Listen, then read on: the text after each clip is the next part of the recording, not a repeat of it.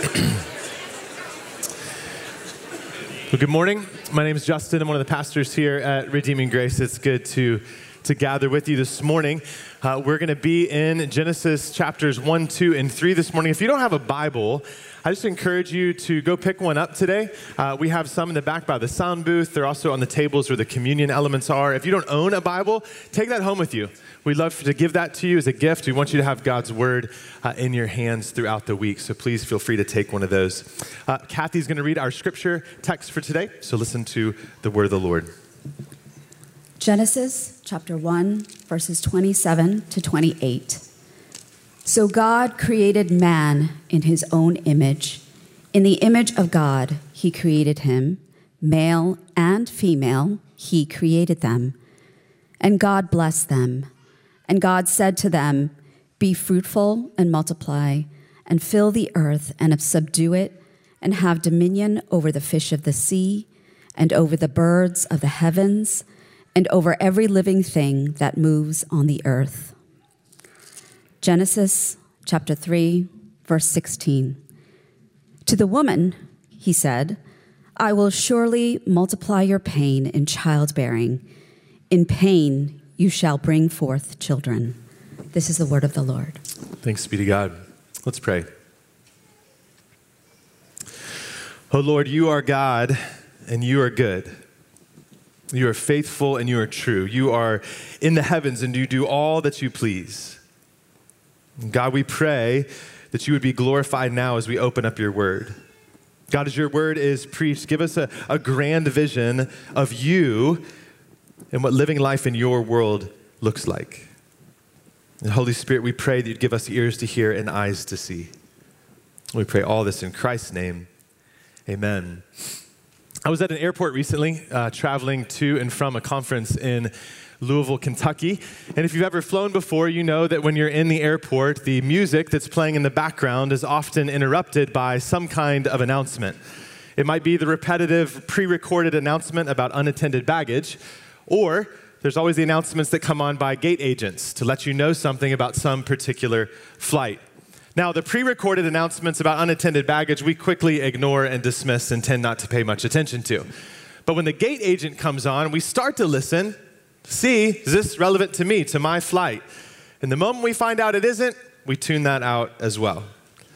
We're in the middle of our Origins sermon series, a series where we are looking at Genesis 1 through 3 and seeing how God intended for us to live life in his world. And today, we're going back to a few key verses. And what we're going to look at today, try to understand, is what it means to be fruitful and multiply. And as we'll see, that has to do with several different things, but one key aspect of this command is having and raising kids. Today also, in God's providence, is Mother's Day. So happy Mother's Day to the moms out here. But here's where I don't want you to tune out. Before you shut your notebook or open up your phone, if you're not a mom or not yet a mom, don't have kids, here's where I don't want you to think that this text, that this part of Scripture doesn't pertain to you or apply to you. Because what we'll see is, from this text and others, is that this is important. It's applicable for all people, men and women, in all life stages and all circumstances. We also want to talk about this today because the topics of marriage, pregnancy, babies are complicated and emotional in our culture. We've seen that even just this week with the leaked Supreme Court opinion. Now, because of that, it can be hard to know what to say as followers of Jesus. It can be hard to know how to talk about these things. But listen, I want us to remember something. Even as we walk through this today and as we talk about this in the days ahead, I want us to remember something really important as we think about going out into the world with a truth like this. People are not the enemy. People are not the enemy. There's a significant difference of worldview, of how we engage the world, what we think about the world. Our worldview is rooted in Genesis 1, 2, and 3.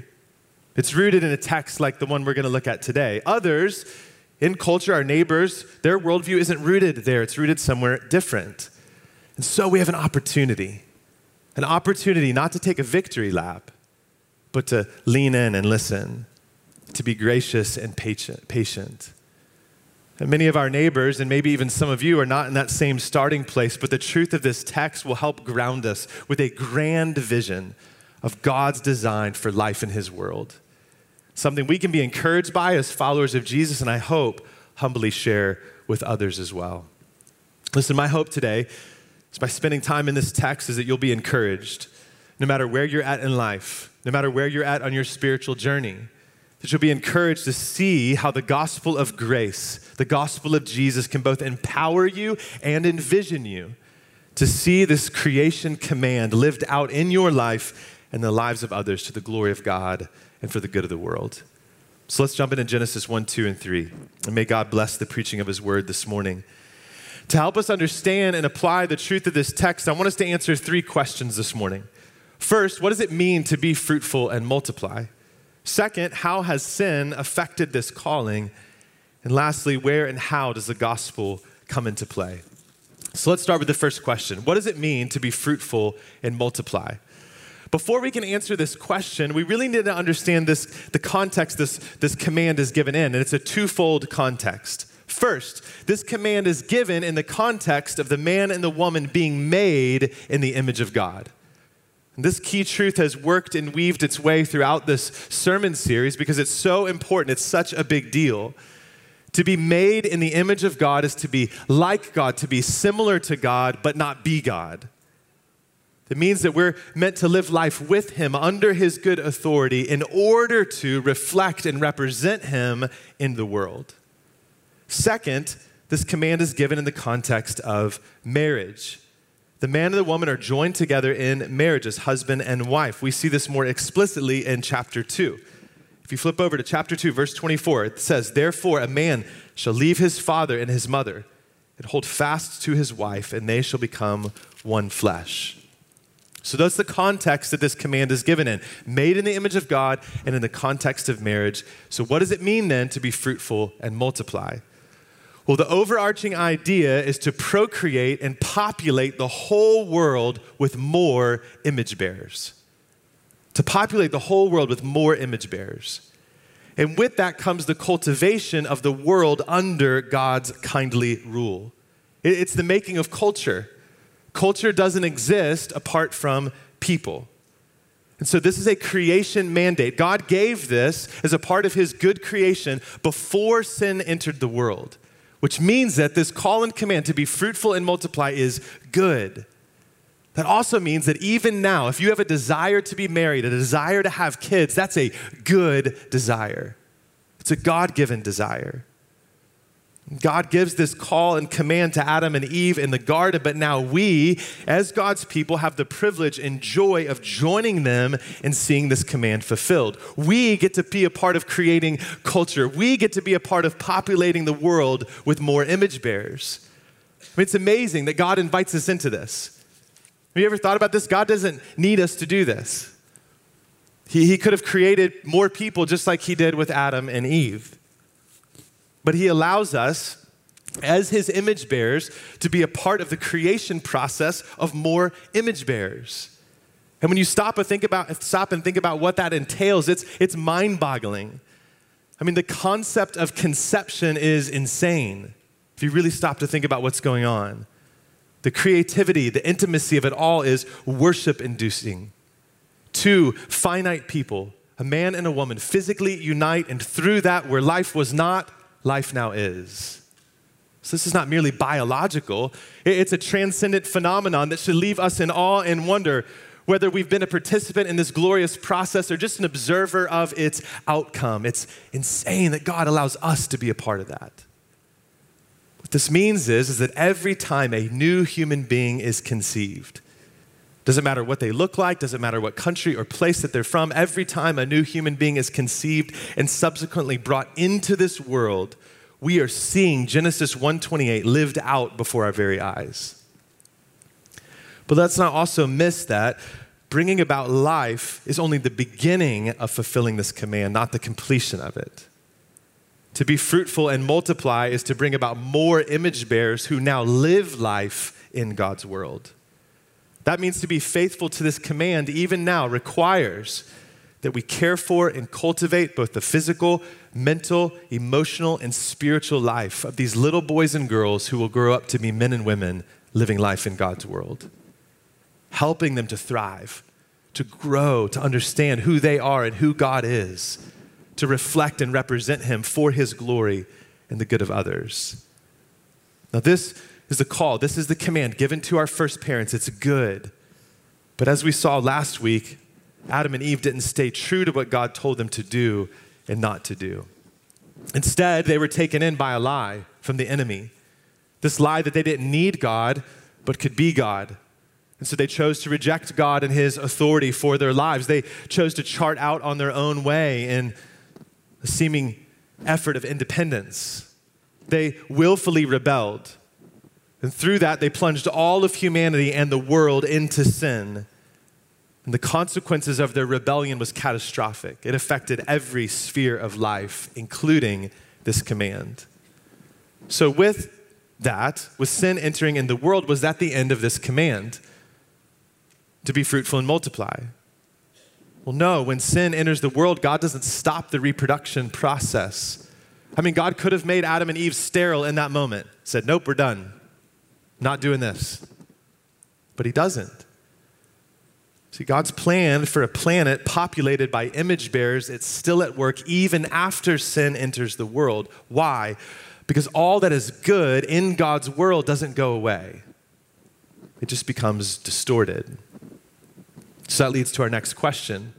How has sin affected this calling to be fruitful and multiply? Well, the most immediate thing we can see in Genesis 1-3 is that now it'll be a painful process. If you flip over to chapter 3, verse 16, Kathy read this verse. In God giving the consequences for rebellion, the consequences for sin, he says to the woman, verse 16, I will surely multiply your pain in childbearing. In pain, you shall bring forth children.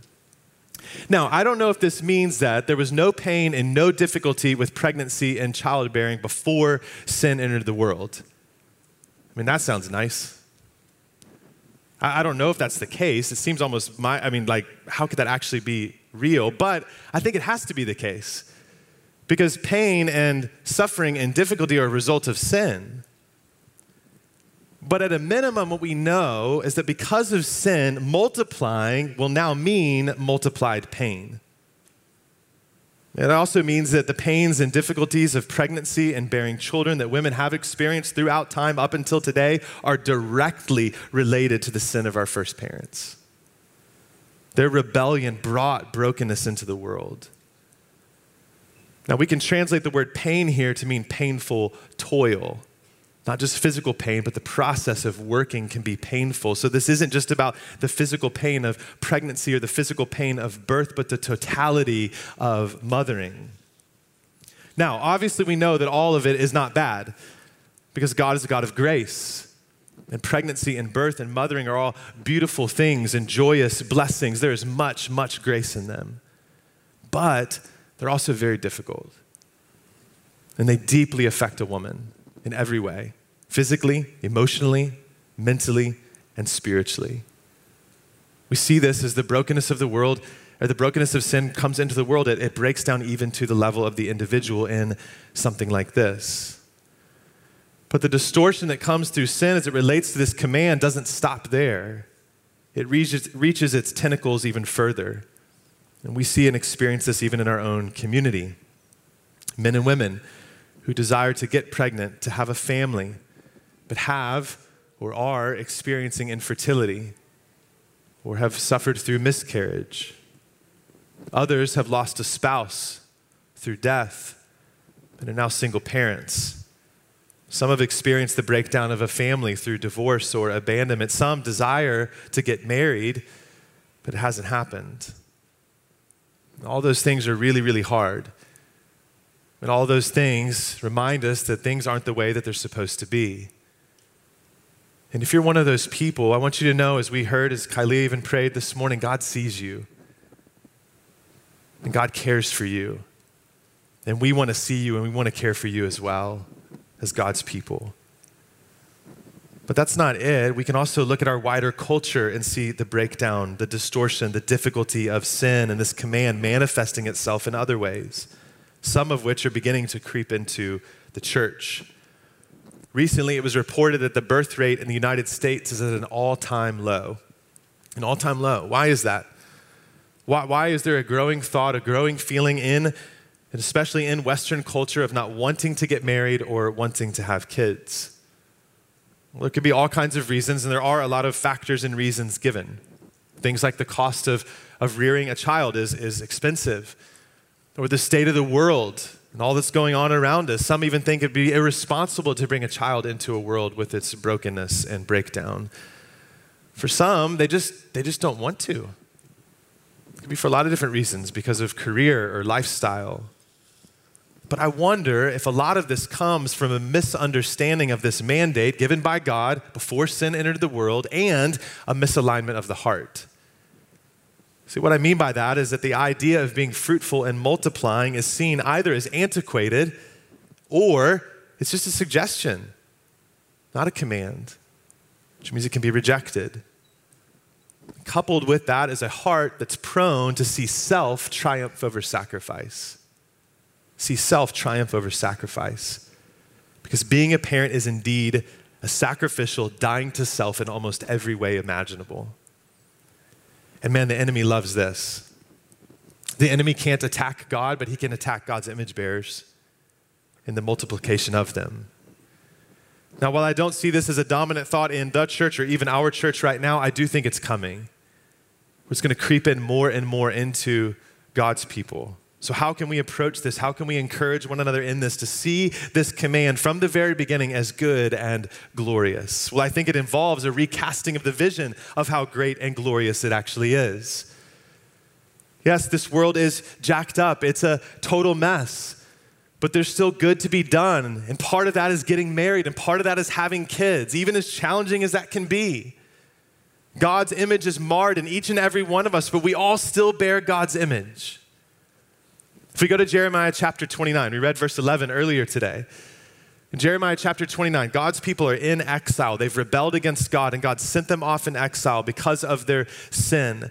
And so they're wrestling with, what do I do now to live life in this world? And this is what Jeremiah says to them in Jeremiah chapter 29, verses 6 and 7. He says to them, in the midst of their exile, take wives and have sons and daughters. Take wives for your sons and give your daughters in marriage, that they may bear sons and daughters. Multiply there and do not decrease, but seek the welfare of the city where I've sent you into exile, and pray to the Lord on its behalf, for in its welfare you will find your welfare. What Jeremiah is saying is keep multiplying, keep being fruitful and multiplying, keep seeing the image of God expand. Brothers and sisters, it's a good desire to get married. It's a good desire to have kids. It's good to be faithful to this calling. Now, that doesn't mean you need to have as many kids as you possibly can. What it means is that we can lean into God's guidance and lean into God's leading by the Spirit. Seek to walk in obedience to this good command for our own lives, for our own good, for the good of others, for the flourishing of humanity and society, and ultimately for the glory of God. Now again, I know some of you are not in the place of not wanting to have kids, but are eager for it, either for marriage or for children. I'm grateful for you. I know this is hard for you. But I don't want you to lose hope. There's grace to be had and grace to be given by you and to you. Listen, the creation command to be fruitful and multiply has not been rescinded, but it is significantly more difficult to achieve in the way that God intended. And that's where we have to remember who our God is.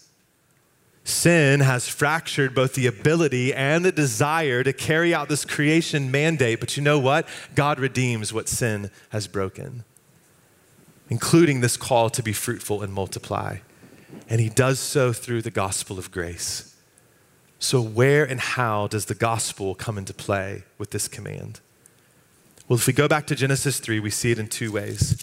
Genesis chapter 3, verse 15. Again, God giving the consequences for sin. In the midst of that, and speaking to the serpent, he says this, Genesis 3:15, I will put enmity between you and the woman, and between your offspring and her offspring. He shall bruise your head, and you shall bruise his heel. What's going on here? In the midst of outright willful disobedience and rebellion, God gives grace. He comes to the woman and the man and he tells them things will not always be this way. Yes, childbearing and child rearing will be difficult and painful, and Adam and Eve would certainly experience that in their own lives. Their first two children that are born to them, one kills the other one. There's difficulty for them. They experience this pain, but he also, through the bearing of children, will come salvation and redemption. Look at verse 20 of chapter 3. The man called his wife's name Eve because she was the mother of all living. See, when it says that Eve is the mother of all living, that's obviously in a physical sense that every person descends from her. She's the first mom in the world. But also with that comes life spiritually. That all who will be born again to a living hope will come through her as well. Why? Because it's through her that the Redeemer and Restorer will be born. Now, to help us connect the dots here, I'm going to step out on a limb here, take a little bit of a risk, and wade into a controversial and confusing verse in the New Testament. Always a good idea, right? Because in doing that, I think we'll see the beauty of how the gospel of grace comes into play. Look at 1 Timothy chapter 2, verse 15. The Apostle Paul writes this, "Yet she will be saved through childbearing, if they continue in faith, in love, in holiness, with self-control." And this is confusing. There's been a lot of debate about this. It can create anger and frustration. Like, what, are you saying women are only saved because they give birth to kids? But here's where pronouns are important. Notice it says she. Who's the she? Well, immediately preceding this verse, Paul is talking about not women in general, but one woman, Eve. She, Eve, will be saved from her rebellion. She'll be saved from her sin. She'll be saved from all the brokenness it brought into this world, including the difficulty and pain of bearing and raising kids. How? By bearing a son, many generations later, who will be for her own salvation. Jesus alone is the promised seed of Eve, who will crush the serpent and sin that he introduced into the world. The Savior of the world comes from a long line of sinners and rebels to save those sinners and rebels. How did he do this? He did it by living a perfect life of obedience that you and I are called to live. He did so by going to a cross to die in the place for people like you and like me. See, through one man came death, but through one man comes life, in and through Jesus. Galatians chapter 4, verses 4 and 5, the Apostle Paul again says, "But when the fullness of time had come, when it was time for Genesis 3:15 to be fulfilled, God sent forth his son, born of woman, born under the law, to do what? To redeem those who were under the law so that we might receive adoption." When you place your hope in him, when you place your trust in Jesus, believing that he alone can save you from your sin, you will receive forgiveness and freedom, life now and forever. You will be adopted into God's family. You'll become a son and daughter of God. And listen, if you haven't yet placed your faith in Jesus, if you're searching, if you're seeking, if you're wondering who God is or what it means to have a relationship with him, it's found in Christ. Turn away from your sin and rebellion and place your hope in him, and you'll become a part of God's family too. See, God called our first parents to be fruitful and multiply. They did this, but not without the overbearing effect of sin. But through Christ, this command has been and is being redeemed. First and foremost by us being adopted into God's family. But also it plays out in practical ways in our life here and now. How so? How can we see a redeemed view of this command even now? Well, first let me speak to the moms in the room. After all, it is Mother's Day. My wife Amy was hanging out with Katie Bricker recently. I asked Katie if I could share this story, and she said yes. Katie was sharing with Amy about her own story of coming to faith in Christ. Do you know how God brought her to the end of herself to see her need for a Savior? It was through being a new mom with a very, very colicky baby. Now, for those of you that know Katie, she's a very capable woman, but God broke her down and he showed her her weakness, that she couldn't do this on her own. She became desperate for God and desperate for grace. And in and through the painful toil of childbearing, she herself was born again. And mothering is hard, hard work. It's hard to be a faithful mom, no matter how many kids you have, no matter how old they are. And I know this because I'm married to one. And I see my wife day in and day out.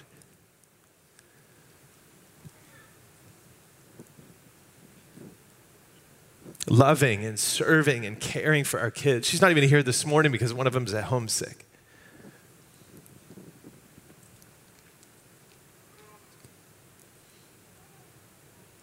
And I see her fighting for faith and fighting for joy along the way. For Amy, she didn't become a Christian through having kids, but man, it's led her to plumb the depths of her need for salvation and grace. She would often beat herself up over her anger, her frustration with our kids. Newsflash, they're not perfect. She'd listen to the lies of the enemy who told her she wasn't good enough as a mom, that she was failing. The painful toil was and is overwhelming at times. But together and in community, she kept running to our risen Savior to be reminded that He is with her and He is for her and He's going to finish the good work that He's begun in her. And He's going to do so through her being a mom. She too, in some regards, is saved through childbearing in the sense that she became more acutely aware of her need for the seed of Eve, for the serpent and sin crusher to save and sanctify her, to make her more and more like Jesus, to help her do what the rest of that verse says, that Paul writes, to help her continue in faith, in love, and holiness with self-control. You know what? Through that, she's had lots of opportunities to extend grace and share encouragement with some of our neighbors who are moms who don't yet know Jesus. My guess is Katie and Amy aren't alone. Mothering is a sanctifying endeavor. Being a dad is a sanctifying endeavor. I know that because it's been one of the most sanctifying things in my own life. And if you're a single parent, it's especially sanctifying. It's so sacrificial in so many ways. So whether you're a parent now or will be in the future, thank you for all that you do. Thank you for all you do as you seek to love and care for your kids. God is honored by that. And I want to encourage you, moms and dads, in two ways. First, your identity, hear me on this, your identity is not wrapped up in your role as a mom or a dad. It's a part of who you are. It's a significant part of who you are, but it does not define you. You are first and foremost an adopted child of God. You are first and foremost a son and a daughter. You are a redeemed sinner, now saint, who is set apart by faith and grace for good works that God prepared beforehand for you to walk in. And part of that includes being a parent. You have failed, and you will fail. But there is grace upon grace and mercy and help for you in time of need. And man, we all need some of that in our parenting. Jesus died and rose again to cover your sin and cover your shame, even in parenting, so don't beat yourself up. Instead, second encouragement, keep running to Jesus. Now, for those of you with littles, I know this is hard. When somebody says, hey, spend more time with Jesus, right? Like, just dive into His Word. And you're like, when? How? I already get up really early. I don't know if 3 a.m. is going to work for me. Man, let me just encourage you, find sometimes something, even if it's just one verse. Even if you have to go into the bathroom for 30 seconds and lock the door, they'll be okay outside, I promise. Maybe it's in when you're taking a shower, if and when you get to take one of those. Just spend some time meditating on God's Word, just grabbing onto something to remind you of who He is and who you are in Christ. Allow God's Word to be read over you, playing it in your house or listening to worship music, something that's going to redirect your mind and your heart and your gaze back to Jesus. And you can pray without ceasing. Doesn't have to be long prayers, but just anything, just coming before the Lord, communing with Him. Keep running after Jesus. Now, for those of you with older kids, the challenges are different for you when it comes to running after Jesus and pursuing him. You can take all the showers you want. But it's different. There's different challenges. Some of you are experiencing those in an acute way. Maybe the pain of a child who isn't walking with the Lord. That's really hard too. But let me encourage you, keep going to God. Keep praying and keep patiently pursuing your kids with the same grace and the same love you've been given in and through Jesus. And for all of us as parents, don't believe the lies of the enemy. Repent where necessary, but keep fighting for faith. Keep fighting for joy as you strive to be faithful. And let me encourage you, let others into that as well. Let others help you in this. We're not meant to do this by ourselves. And then take the grace that you've received and keep giving it to your kids. You are being faithful to carry out the good command to be fruitful and multiply now in a redeemed way. So may the joy of the Lord be your strength in doing that. For others of us, there's something for us in this too. Husbands and dads, I know I already said parenting is hard for you too, but there's something unique about being a mom. So let me encourage you to be the biggest encourager and co-laborer with your wife. Run to Jesus with her, remind her again and again who she is in Christ. I think the enemy acutely attacks wives and women in their identity in this area, and as husbands, we can come along and help them with that. Pray for her, serve her as she serves you and your family. And for those that are dealing with infertility or miscarriage, I know how hard a day like this can be. One, about the topic, but also that it's Mother's Day. And we've been there, Amy and I have been there. We experienced infertility for a time. It's hard to go another month with another negative pregnancy test, and at the same time hearing of another friend who tells you she's pregnant. And I want to encourage you to also run to Jesus for comfort and peace. Cast your burdens on him, knowing that he cares for you. I don't know exactly why this is your story, but I trust the God who's writing it. I know for us, God used infertility in our own lives in a pretty significant way. At that point in time, we were in ministry, but we felt like God was leading us to step away from where we were at and to move away for a season to go finish up seminary and figure out what in the world he wanted us to do with our lives. And we had been wrestling with and struggling with infertility. And so God moved us to Louisville, Kentucky, where we spent some time there, and we're in a healthy church and a healthy environment to learn more about what it meant to be a pastor and planter and all those kinds of things. And I believe God used that season in our lives to bring us back to Fairfax, to plant and pastor Sojourn Church for almost 10 years and now be a part of Redeeming Grace Church. I don't know for sure, but I'm pretty sure that we wouldn't have moved there, we wouldn't have done that if we already had kids. But God used that in our life in that season. He was at work in our story, and he's at work in your story too. And for some of you, I know he's used it to lead you to adopt or to foster kids. And that is also a wonderful way to carry out this command to be fruitful and multiply in a redeemed way. I love that our church has a culture of adoption. I love that it has a culture of foster care. I want to see that grow more and more. That's the way we can be faithful to see this carried out. So if you're dealing with infertility or miscarriage, let me also encourage you to let others into your pain. We want to rejoice with those who rejoice when they find out that they're having a baby, but we also want to weep with those who weep when they find out that they're not. And I also wonder this morning if there isn't somebody here who's recently found out that they are pregnant, and instead of this being a source of excitement, it's a source of fear. It feels more like a crisis than a blessing. If that's you, will you let somebody know? Don't do that on your own. There's a room full of people that love to come alongside you and encourage you, help you. For those that would like to be married and have kids, I know this can also be difficult. You hear a command like this and you want to be faithful to God's word, but God hasn't brought you a spouse. So let me say again, it's a good desire to want to be married. It's a good desire to want to have kids. Let people into that longing too. Let us journey with you in the pain of waiting and in prayer for God's will for your life. But I also don't want you to think you have to wait to be faithful to this command until that day. See, when Jesus came to redeem and restore through the cross and through the resurrection, he also came to create a new people, a new family.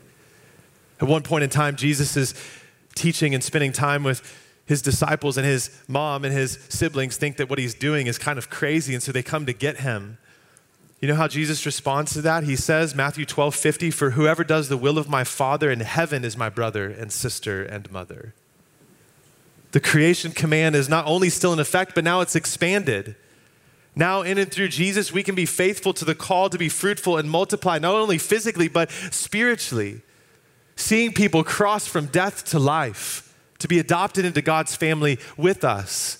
That means that through evangelism and discipleship, we can be faithful to be fruitful and multiply, to carry out this command regardless of our marital status or parental status. And I've seen this happen by so many people in our church, single men and women engaged in community and parenting with the parents of this church. Coming alongside and saying, hey, I'm here to help. I want to jump in. I want to help. I want to encourage. I want to challenge. One person in particular who's done this with my family is Christina Shaw. She comes to my kids' baseball games. She comes over for dinner. She spends time with us. She engages in life together with us. She's a dear sister who would love to be married, love to be a mom. She's led us into that, but she's not waiting around to be faithful to this creation calling. She's seeking to live it out in a redeemed way. So if you're married and have kids, invite single men and women into your life and into your family. And if you're single, pursue and invite families into yours. Brothers and sisters, I want us to have a grand vision for seeing this command to be fruitful and multiply lived out in a redeemed way in our community. Together as the family of God, whether you're in high school or college, single or married, with kids or without, older with grandkids or older without grandkids or somewhere in between, let's celebrate marriage. Let's celebrate babies in our church, whether they're our own or others. Let's celebrate that in our world, knowing that it's good for human flourishing and it's honoring to God. And I love the liveliness of our church. There's lots of littles running around. We're growing organically. That's good. We should celebrate that. Praise God for that. And now together we can help one another grow to know the gospel and live out its implications. We together can be a part of cultivating a Christ-like culture, not through the removal of ourselves from the world, but learning how to be in the world and not of it, bringing the influence and word of our King and his kingdom. Sin has messed up our lives and our world, but God redeems what our sin has broken. In and through Jesus, we can be faithful to see the image of God redeemed and restored and multiplied in our church and among our neighbors and the nations. So let's help one another. Let's encourage and exhort one another, no matter where we are in life, to be faithful to that calling and to that end for the glory of God and the good of others. Amen.